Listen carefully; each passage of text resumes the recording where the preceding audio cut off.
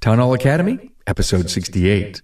Chris, you were the one that was talking about those core principles and those things. You need to know those things so you can interpret that just-in-time information and act on it properly. So I have this fear that this phrase is liable to be picked up and used as an excuse for procrastinating on real foundational principle-based training.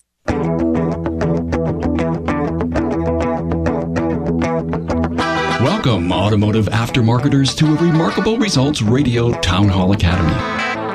Listen to learn just one thing from today's episode on your journey to remarkable results.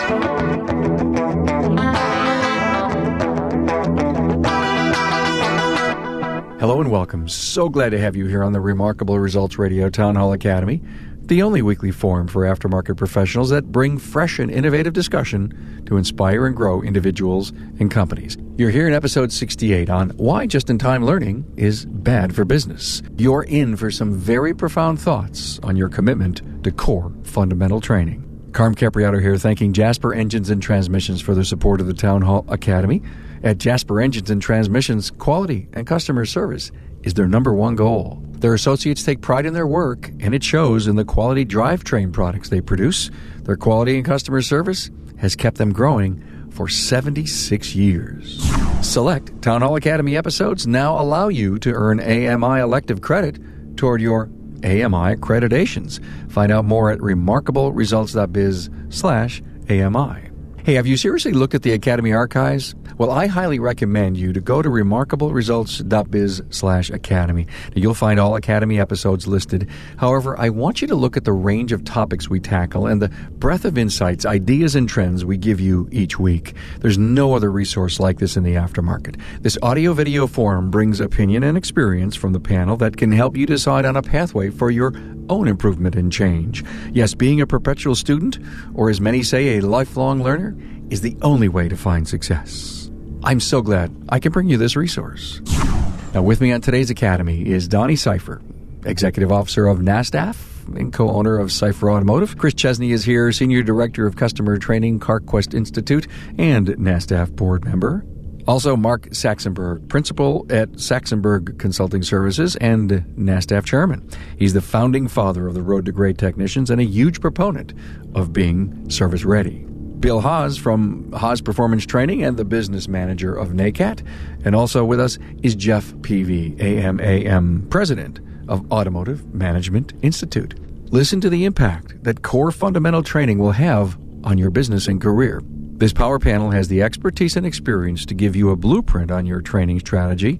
From the road to great technicians to the real-world problem of just-in-time learning, you can't expect to make any money when you're learning in the service bay. Yet, there are many instances when you have to learn in the service bay because many of the problems you come across you've never seen before. And that is where core competencies come in. And the panel says, do not use just-in-time learning as an excuse not to have structured education. We talk structured training and triage, along with service support resources and the importance of the service advisor as a critical component of getting the job done right the first time. So much packed into this interview that you'll need to listen a few times. If you want the top talking points, go to remarkableresults.biz/A068 and also find additional bio information and previous episodes from my guests. Now listen to the Town Hall Academy, Why Just-in-Time Learning is Bad for Business, with Donnie Cipher, Mark Saxenberg, Chris Chesney, Jeff Peavy, and Bill Haas.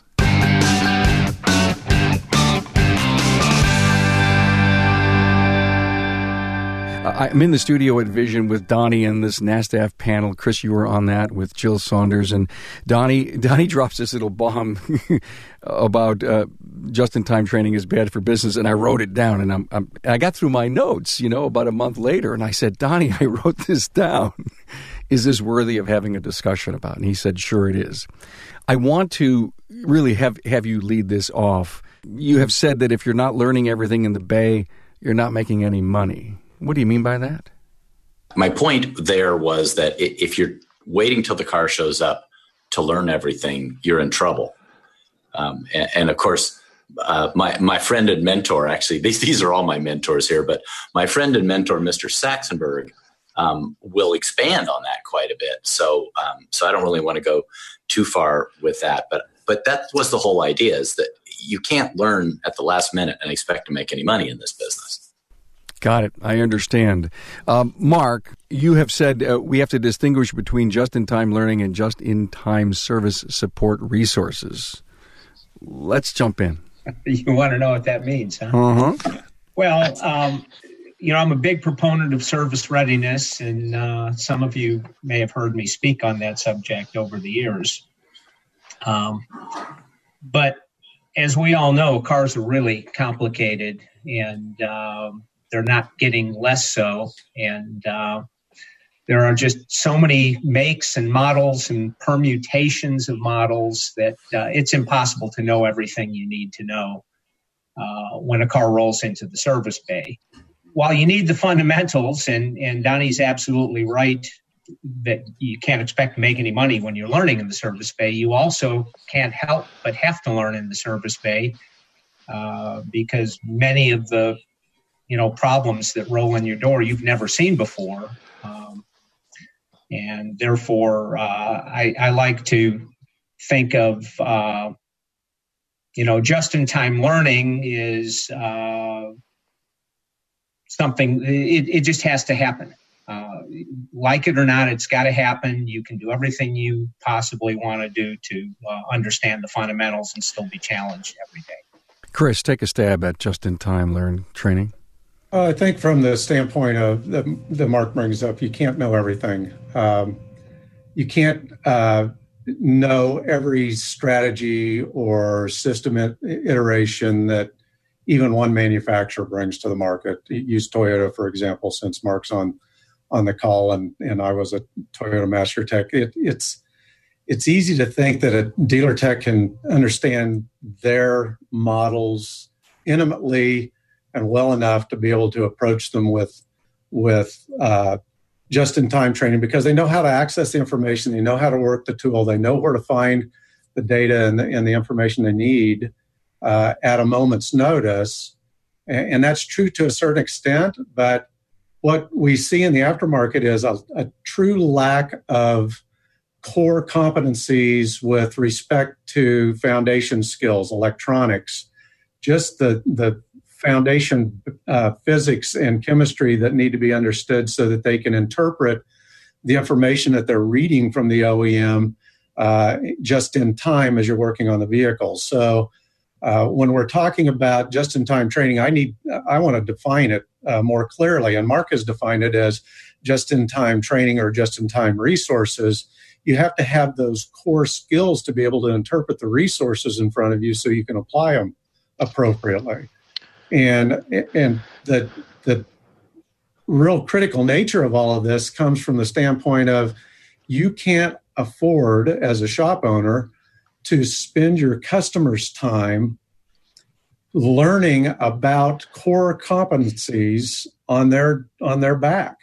It's not fair to the consumer. It's not fair to the motorist. So understanding how to diagnose a data network system long before, no matter what level of CAN or LIN or any other protocol that we're talking about, needs to be well understood before you approach that vehicle so that when you look the service information up for that vehicle, while the car's in the bay and you're learning the idiosyncrasies of that particular model, you're effective. Otherwise, you're learning what LIN stands for, and you're trying to figure out why you can't communicate to that network with the scan tool that you bought 10 years ago and you haven't updated in the meantime. Learning on the back of a consumer in that way is not effective. Jeff, take a stab at it. Well, actually, I've shared this with you probably more than once. The term, the buzz phrase, just in time, and I've mentioned this before, really comes from the manufacturing. That term comes from the manufacturing industry. But here's my, as an educator, I guess, and I'll use that term loosely when I describe myself. But I have a concern. It could easily, this phrase, just in time learning or just in time training, could be misinterpreted and picked up by our industry as, well, we don't go to training events anymore. We're participating in just in time learning. And I fear that could create this learning in the Bay as we go kind of concept. I would stress that we need to almost always have a disclaimer anytime we use that's what it means. I always have a fear that anything we do, the industry often is looking for a way to say, oh, so we don't have to go educate ourselves anymore. I do believe that we need to consistently approach the need for real structured education. I think, Chris, you were the one that was talking about, those core principles and those things. You need to know those things so you can interpret that just-in-time information and act on it properly. So I have this fear that this phrase is liable to be picked up and used as an excuse for procrastinating on real foundational principle-based training.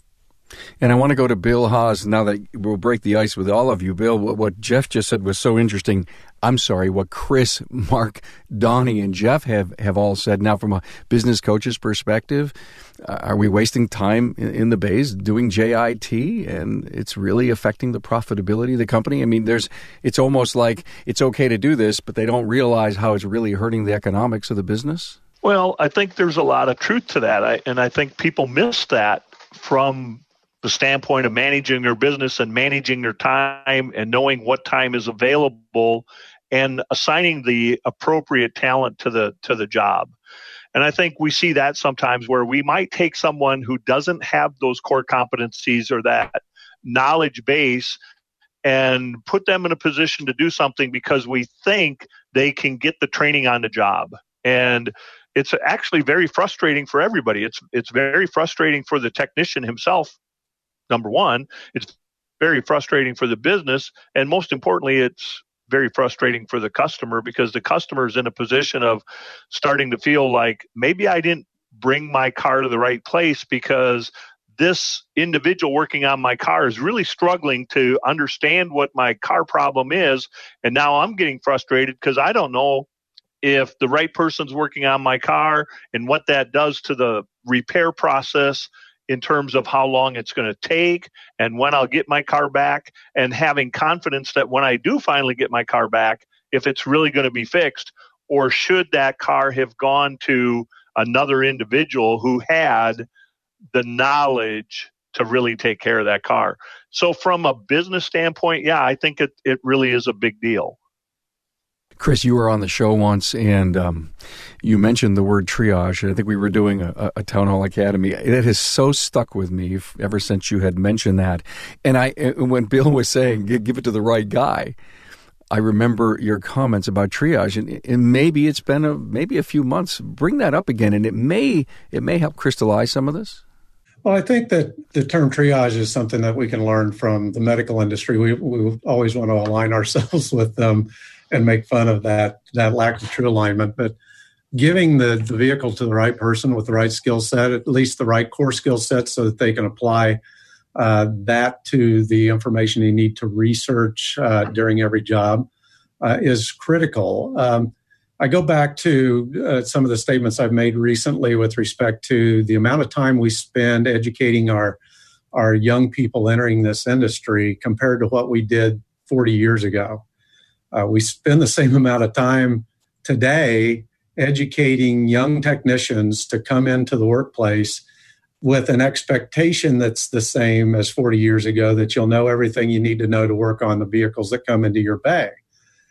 The problem is that as we try to keep up with that technology, we're falling further and further behind with those core skills because we don't have enough physical time in the classroom or in the lab to be able to transfer the knowledge that we need to give those young people to be able to be effective on today's technology. So you can't expect a young technician without those core skills and those great research skills, which are only gained through experience and application and making mistakes, but learning from each of those instances. It only takes time. So triage gives us the ability to quickly identify where that vehicle should go in the bay and who should work on it, so that we put the right level of experience on that problem so that the consumer, the motorist, is taken care of. But more importantly, so the shop owner can can reap a benefit or make a profit as a businessman. Anything short of that is just throwing at the folly. If your customer has a vehicle they like, they shouldn't have to get rid of it because the engine, transmission, or differential failed. Because you and your customer know the vehicle maintenance, there's no reason they can't keep it on the road. Depreciation, license, insurance, interest, add them all up and they'll probably total more than it would cost to install a remanufactured product from Jasper Engines and Transmissions. Personal finances only go so far. Daily living expenses, college for the kids, and, as we all hope, retirement. So before your customer rushes out to buy a new or a newer used vehicle because their engine or transmission has failed, contact Jasper and find out how a remanufactured product from Jasper Engines and Transmissions can extend the life of your customer's present vehicle for an amount much less than the higher expenses that come with a vehicle trade. Give their vehicle a new lease on life with Jasper. Donnie, Chris just said research skills, core skills. You've all mentioned core skills. Donnie, give me a view of what the shop needs to do today to manage all of that for their team. We cannot live in JIT. We can live in some of it, I believe you're all saying, but we can't live in it in a universal way. So how do we manage research skills? How do we train for that? How do we be sure that the resumes are built so that the core skills are being learned? So that's kind of the tricky part, right?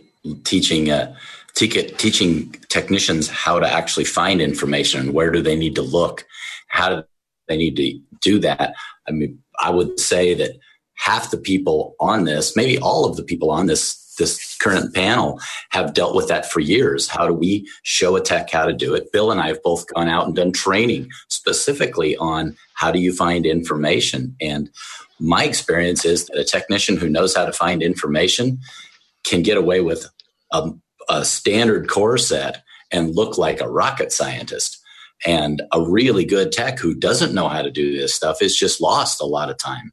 And that's unfortunate. I know some technicians who are just not computer web browser savvy, don't know how to use their service information to its advantage. And simple things like if I can't find a piece of information in the third party or the OE software, how about just using search? And those sorts of things just amaze me that we still are contending with that.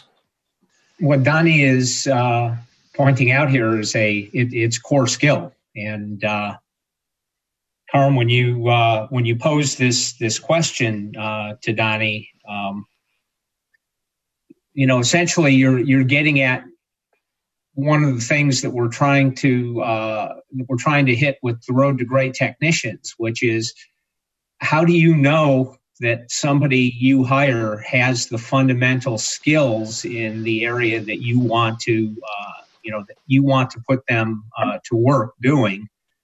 And one of the most fundamental skills is how to use service information. And today, service information is not pulling a book off a shelf. It's going to a computer somewhere and typically logging into a website and knowing how to navigate the service support resources. And in many cases, it's not just researching the information for the task at hand. It's also using a scan tool that oftentimes is connected to that same computer.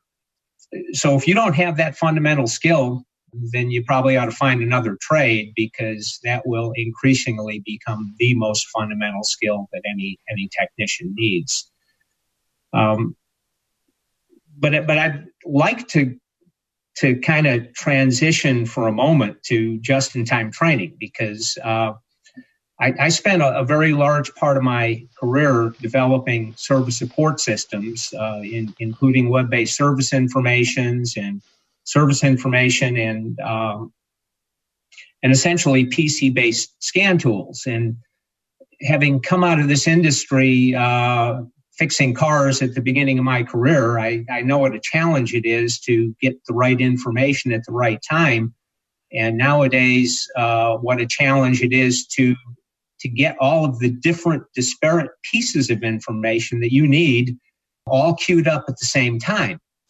And one of the things that we tried to do at Toyota years ago was to take a lot of the navigation to all of these different resources and build it into the tool, build it into the service information system. So as an example, if you need to diagnose a diagnostic trouble code, and it shows up on your scan tool, the idea was to queue up the service information associated with that DTC and any other information that you might need to troubleshoot that DTC. So as a user, all you got to do is, click a link, you got the service information, click a link, you got a training video, click a link, you've got the whole training course.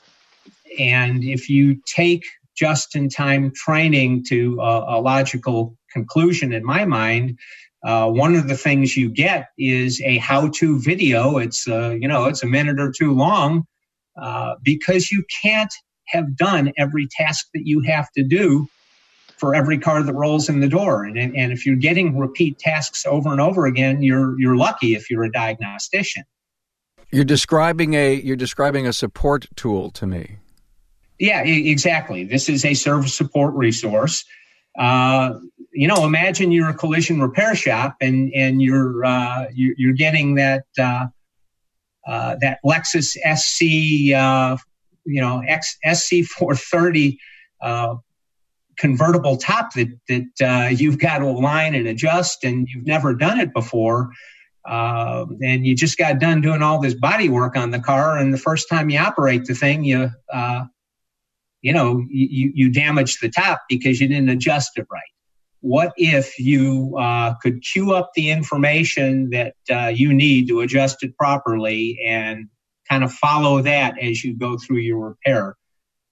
That's the just-in-time training that I think we do need. I think that the industry needs to move in a direction of queuing up resources for technicians to make it easy to get to them when they need them. Carm, I think that's a perfect explanation of what just-in-time training was meant to be. Yeah. I think it's a perfect example of the intent of it, I think. But Jeff pointed out earlier that our communication to the field and to the aftermarket has been weak with respect to, and my lights went off because I'm in a motion detection section of the building here, so I got to lean around and throw my shoulder out of joint to get it to turn back on. We as an industry have done a poor job of explaining what that means to the industry. And so we need to do a better job of that. And so it dawns on me that, and Toyota is a perfect example because we're in the middle of writing a new Toyota class for CTI. And at STX, WorldPAC Supplier Training Expo 2 weeks ago, week and a half ago, we delivered some new Toyota and Honda training. And all of our manufacturers training that we're really focused on is really focused on how to leverage the support tools like TechStream and its integration with TIS. And for example, if you're working on a data network on a Toyota and you need a sample waveform to queue up so that you know what you're seeing on your picoscope is accurate, it's all integrated into TIS. But does every technician know that? And so the research skills need to be taught, but it needs to be taught in context with the tool that you're using. So you get into situations where I've got some great foundation skills. I understand electronics intimately. I understand data networks to the point where I'm very productive. But now Toyota has thrown a new strategy in, and they've served up content to me that I may not know exists, so I don't even know to go look for it. So part of the challenge for training providers like CTI and WTI is to find those resources and expose them to the aftermarket so that those that have the foundation skills can apply them quickly, just in time at the fender of the car, in the way that Mark and his team intended it to be. I think the other thing that I'd like to touch on from Mark's example about the convertible top is the training that's really necessary is for the technician to know that they shouldn't be attempting to do that convertible top without knowledge of the tools and the resources that are required. Because what happens is, by not knowing enough about the convertible top system at all, at a very, rudimentary level, we're going to damage something, and we're going to incur some cost. We're going to incur some additional downtime. We're not going to be able to deliver that car to the customer when we expect to be. So it's not that the just-in-time training would be that they know how to do the convertible top. The more important piece is that they know not to do anything with the convertible top till they have the resources and the tooling available to have that knowledge that really becomes that resource that we're talking about. That's what I see as the real opportunity to improve the business process. And that would be service readiness. Yeah, that's correct. A good point. That they're educated enough to know what they don't know, and that they need to go get that information at that time. Yeah. And I think that applies to whether it's convertible tops or fuel systems or transmissions. You can apply that across the board. This is where a well-run shop, you have a schedule, you know what to expect. And so when you see that car is coming in, I've never done that before.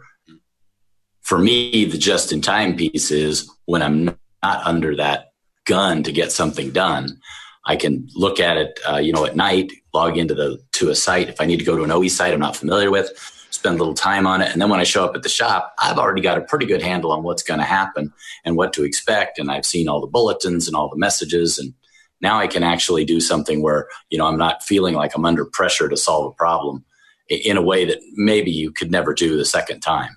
So you're doing some almost in-time training. Yeah, exactly. But I think there's another piece to that that's critically important, and that's that communication. It's the customer calls, the car's on the schedule, and what happens in a lot of cases is the customer shows up with the car, and then it gets assigned to the tech, and the tech goes, haven't seen this before, this is brand new. That communication needs to happen beforehand, where the advisor's talking to the team of technicians saying, hey, I've got something new coming in here, on Thursday or Friday. Let's talk about this. How are we going to be prepared for this car with this system coming in? That's something that's not happening in shops that really needs to happen. I wrote down the word anticipation as you were just finishing, Bill, and it's almost like it needs to be part of the strategy in the company. Being able to lean over your skis and see down the road and realize where those challenges can come inside the shop that are going to belabor your productivity, your efficiency, your promise time to your customers, and attempt to create an almost just-in-time philosophy in anticipating the workload or the challenge. Guys, you've almost defined exactly where the whole point of this is. And what I'd like to do is to be sure, in the remaining time that we have, we need to put a bow on this. And I want people to listen to this and say, these are the things that I have to do to become better in all regards when it comes to training. There's a little bit of this and a little bit of that and a little bit of this, and it's the holistic approach. Let's talk about that. Yeah, this discussion reminded me of a presentation I used to do years ago with a suitcase on a stage, and I would have it on a stand where the audience couldn't see the contents of the suitcase, and I would open it and put a $20 bill or $50 bill in it, and then I would invite someone in the audience, generally a technician, to come up.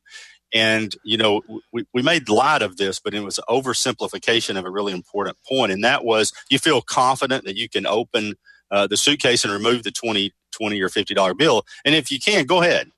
And then right before they do that, I would stop them. And I would tell them, though you may feel confident, are you confident of everything that's in that suitcase? Do you feel confident you know everything you need to do to R&R the $20 bill out of the suitcase? And so what they didn't know was there was a 6-foot diamondback rattlesnake in that suitcase. Not a real one, but one that made a TSA agent make a...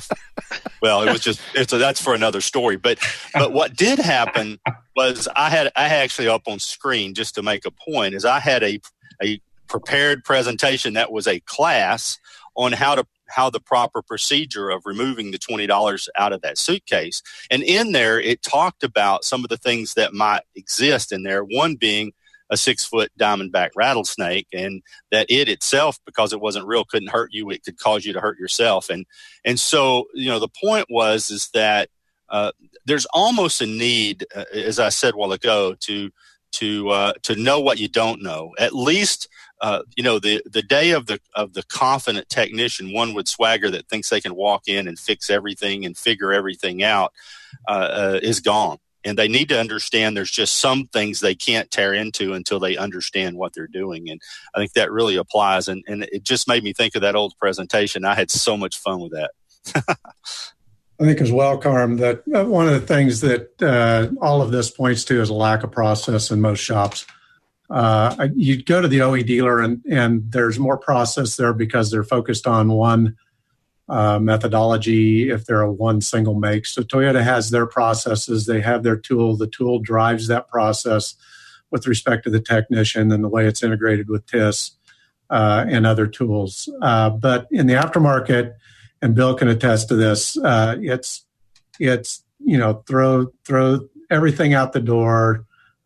You walk in as a tech, your onboarding is, there's your bay, there's where you park your tools, there's where you go get a ticket, good luck.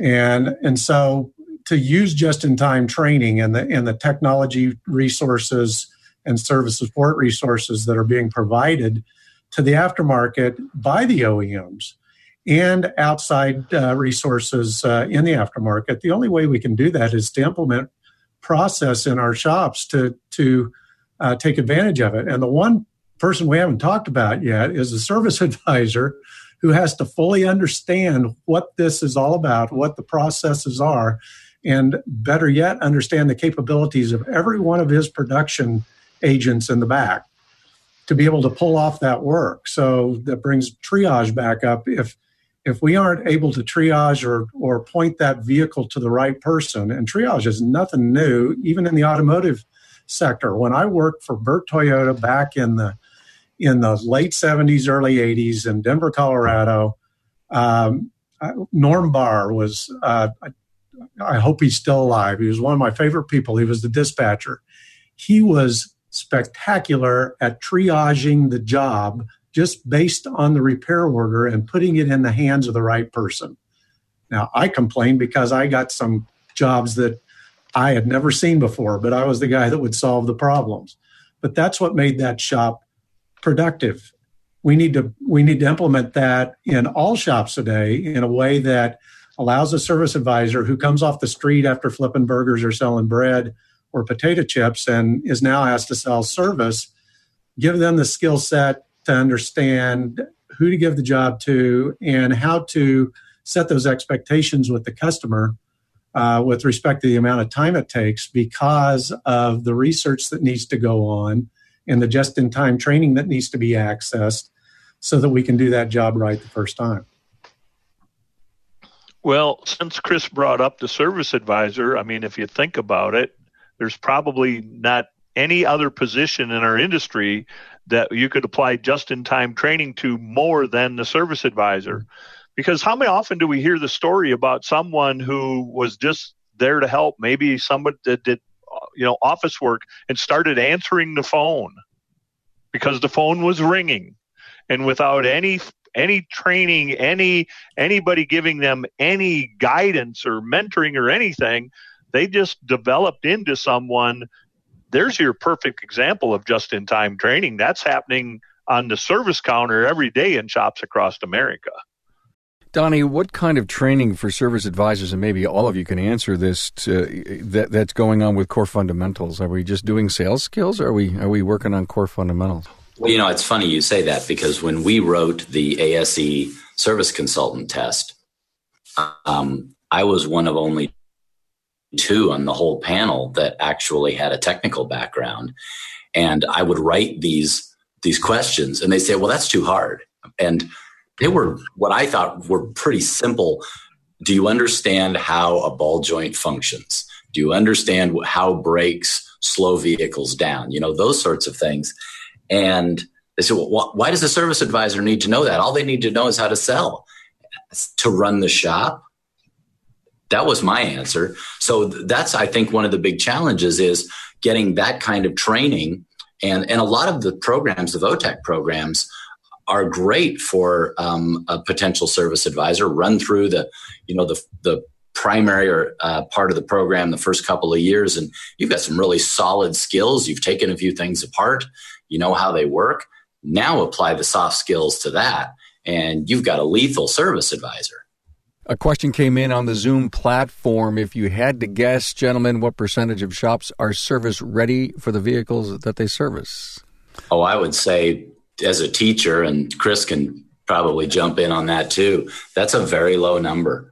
I'm involved in a couple of groups where shop owners all talk to each other, and the number of tools that, just if we're talking tools that are core necessities to work on a brand that people are trying to borrow, and they don't know that because clearly they haven't performed the task. Okay, that's fair, but they don't know that because they haven't even looked before they agreed to take the car on. That number's scary high. Gary Key says 10%.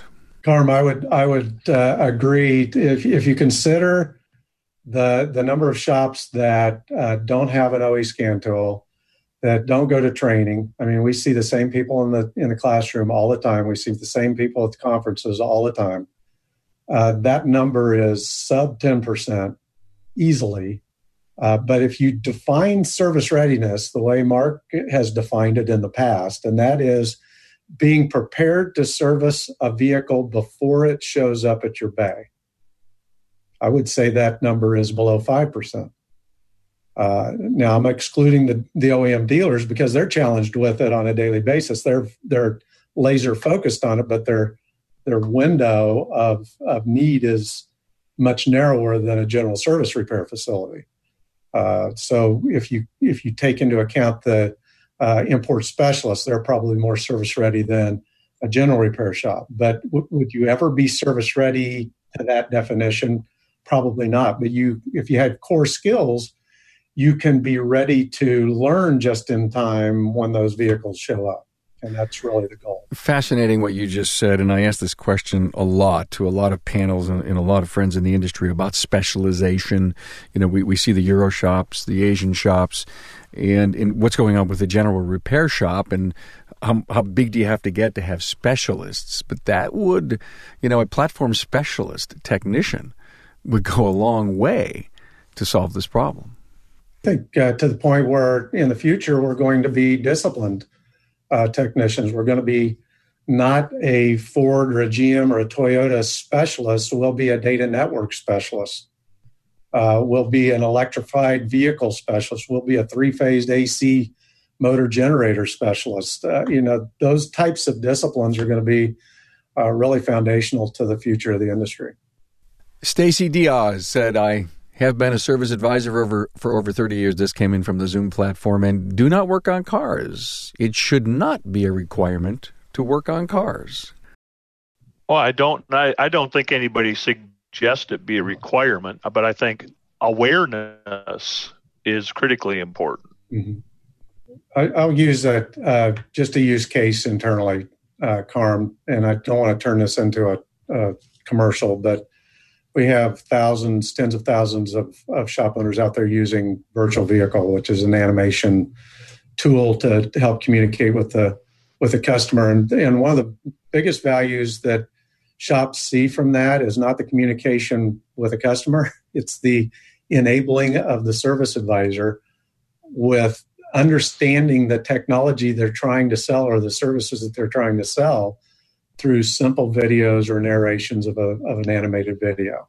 And so she's right. You don't need to be a tech to sell service, but it helps when you are saying the right things in context with what you're trying to offer your customer. I had a great discussion with the Trained by Tech guys at Vision, and that episode released today. It is so worth everyone's listen. And we were really digging into the level of professionalism in the industry. And, these guys says, well, and it was Fonzel who one day said, you'll really know if there's a professional technician because he takes his work home and he studies and he does everything that he possibly can. And these guys were saying they would take a challenge home at night and work through their network at 2:00 in the morning, maybe possibly figure it out. And they were so deep in it, Donnie, it goes to your whole idea of, almost, pulling yourself forward 8 hours before you jump into the job and immerse yourself into the problem or into the situation. And the whole point of this group was, we're professionals. We know it. We act it every day. This is what we do. And it was refreshing to hear from that semi-young group of guys who had one heck of a great episode for us. I wrote down a bunch of things that I would almost like to summarize and either have you take exception with this or not. I wrote down fundamentals and core skills. I wrote down research. I wrote down resume building. I wrote down service support tools, Mark.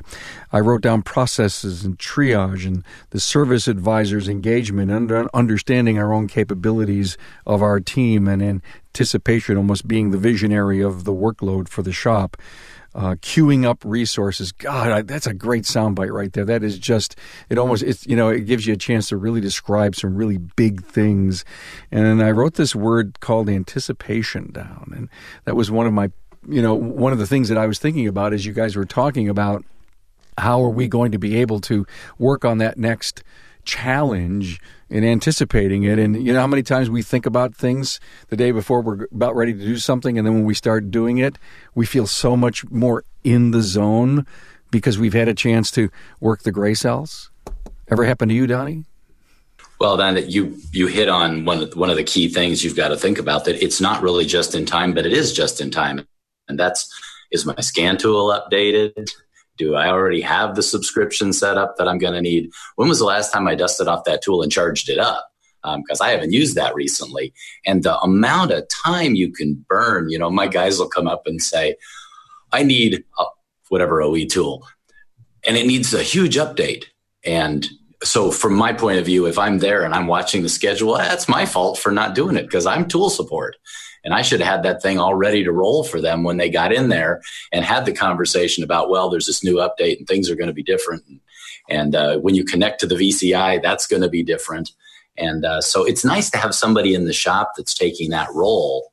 And maybe to Bill's point earlier, that's also the person who can interface with the advisor and help with some of this stuff. So we had an advisor for a time that did not understand what our techs could and could not do, and would throw things at a tech that was completely out of their wheelhouse.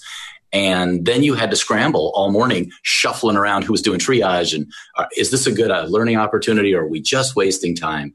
And, so what a mess but when you've got an advisor, a manager like we currently have, who just knows everybody's skills inside and out, you don't have that scheduling mess anymore. I got it. Thank you so much for that, Donnie. This was interesting. What a great panel. I thank you so much for investing some time with us to pay it forward for the industry. I want to go around the room and give each of you a chance to put a bow tie around this discussion. I think we went into some great ways. There was a lot of fabulous discussion both on Facebook as Patrick Egan was sending me some of the Facebook stuff and what really happened up on Zoom. It's great to have an audience that's engaged in our situation. So, and put a bow tie around this, Jeff. For me and some of the experiences that I've had and some of the research I've been involved with, this really does speak to a greater issue around the culture of the business. And you guys know I talk quite a bit about learning culture, which is really simple. It is out loud and talking about an expectation to learn. And that is something that's ongoing, it's expected, and everyone in the business expects it, as well as the sharing of knowledge is expected. And those are two really simple things, but you would be surprised how many times that doesn't happen. And so whether it's just in time or whether it is just a general culture of learning makes a big difference. The shops that are embracing that and taking the time to understand it are the ones that are being really successful. Hey, it's your first time on an academy. Yeah. Yeah, it is. Thanks for being here. Enjoyed hanging out. Can I do a commercial? Sure, absolutely. All right. So Jeff has approved 6 of the Town Hall Academy podcasts for AMI elective credit. And we just put them up on the website a few weeks ago. And so if you're learning to continue your accreditation, you need 6 credit hours a year now to keep it up. And or you're going for your all the different accreditations that AMI offers. We'll start putting more Town Hall Academy episodes up there for elective credit. Thank you for that. Thank you. And who knows, maybe this one will be there. Maybe there's something to learn here. Great. Bill Haas. Well, I think for me, I think the takeaway for people should be that this has to be ingrained in your business, and it has to be about your process. And the process has to manage all of this to meet the customer's expectations. So starting from, are we taking in the right cars? Are we, do we have the talent, the tools, equipment, and resources to be able to work on that particular vehicle? And then how do we manage that entire process to deliver something that the customer will be satisfied? We, at a minimum, meet their expectations, hopefully exceed their expectations. But just start looking at your process. Does taking these cars in and the people that we have to do the work, does it turn into sort of a catastrophe every day and we're spending all day putting out these little fires that are popping up? That's process. And so if we can start to find those points of pain and address those points of pain, the process will take over. It's going to be better for everybody. Technicians will be happier. That goes to our culture. People want to be part of a happy place, right? The business will function much better up front. People won't be nagging at each other or, throwing daggers at each other. And the business becomes profitable. And the customers go out and talk about what a great experience they had because I took it to a place that was capable of doing what needed to be done as it should be. It's about process. Figure out the process and implement process in your business that makes all of this come together. Good advice, Bill. Thank you very much. Mark, thanks for coming on. You're a first-timer with us. Well, thank you for inviting me. I got a couple of things that I'd like to wrap this up with. And the first is I think that any professional shop needs to aspire to be service ready. And we'll narrow that down to service ready on the things that you work on, the things that you spend the most time working on. And the first step in service readiness is having technicians on board who already have the fundamentals in the areas that they're expected to work. The other thing is I really think that the industry needs a model for technician development to ensure that when you identify somebody that you want to hire, that they have those core competencies, and that they've got the fundamentals in the areas that you're planning to hire them for, and that's what the Road to Great Technicians is all about. Well, I got you here. Is there any news on the Road to Great Technicians at all that we should know about, guys? When is there a time that we can get together and talk about that? We are very close to being able to show you a framework that we are going to give to the industry to hang their training and their opinions on. And, it's close.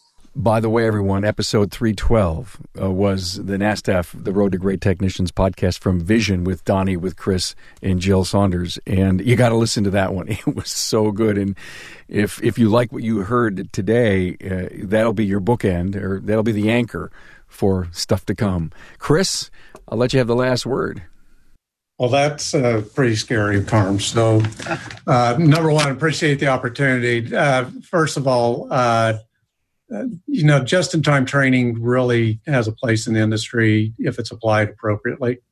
So, as Bill alluded to, process is the name of the game. And the one thing that we do poorly in the aftermarket is onboarding or setting expectations for our people in the industry. So process is a part of that. But anybody that's new that comes into the front door and goes to work for the shop owners that are on the call or that listen to this need to have a process to onboard their people, to set expectations or set standards of performance for their people so that the resources that they're provided are used effectively and appropriately.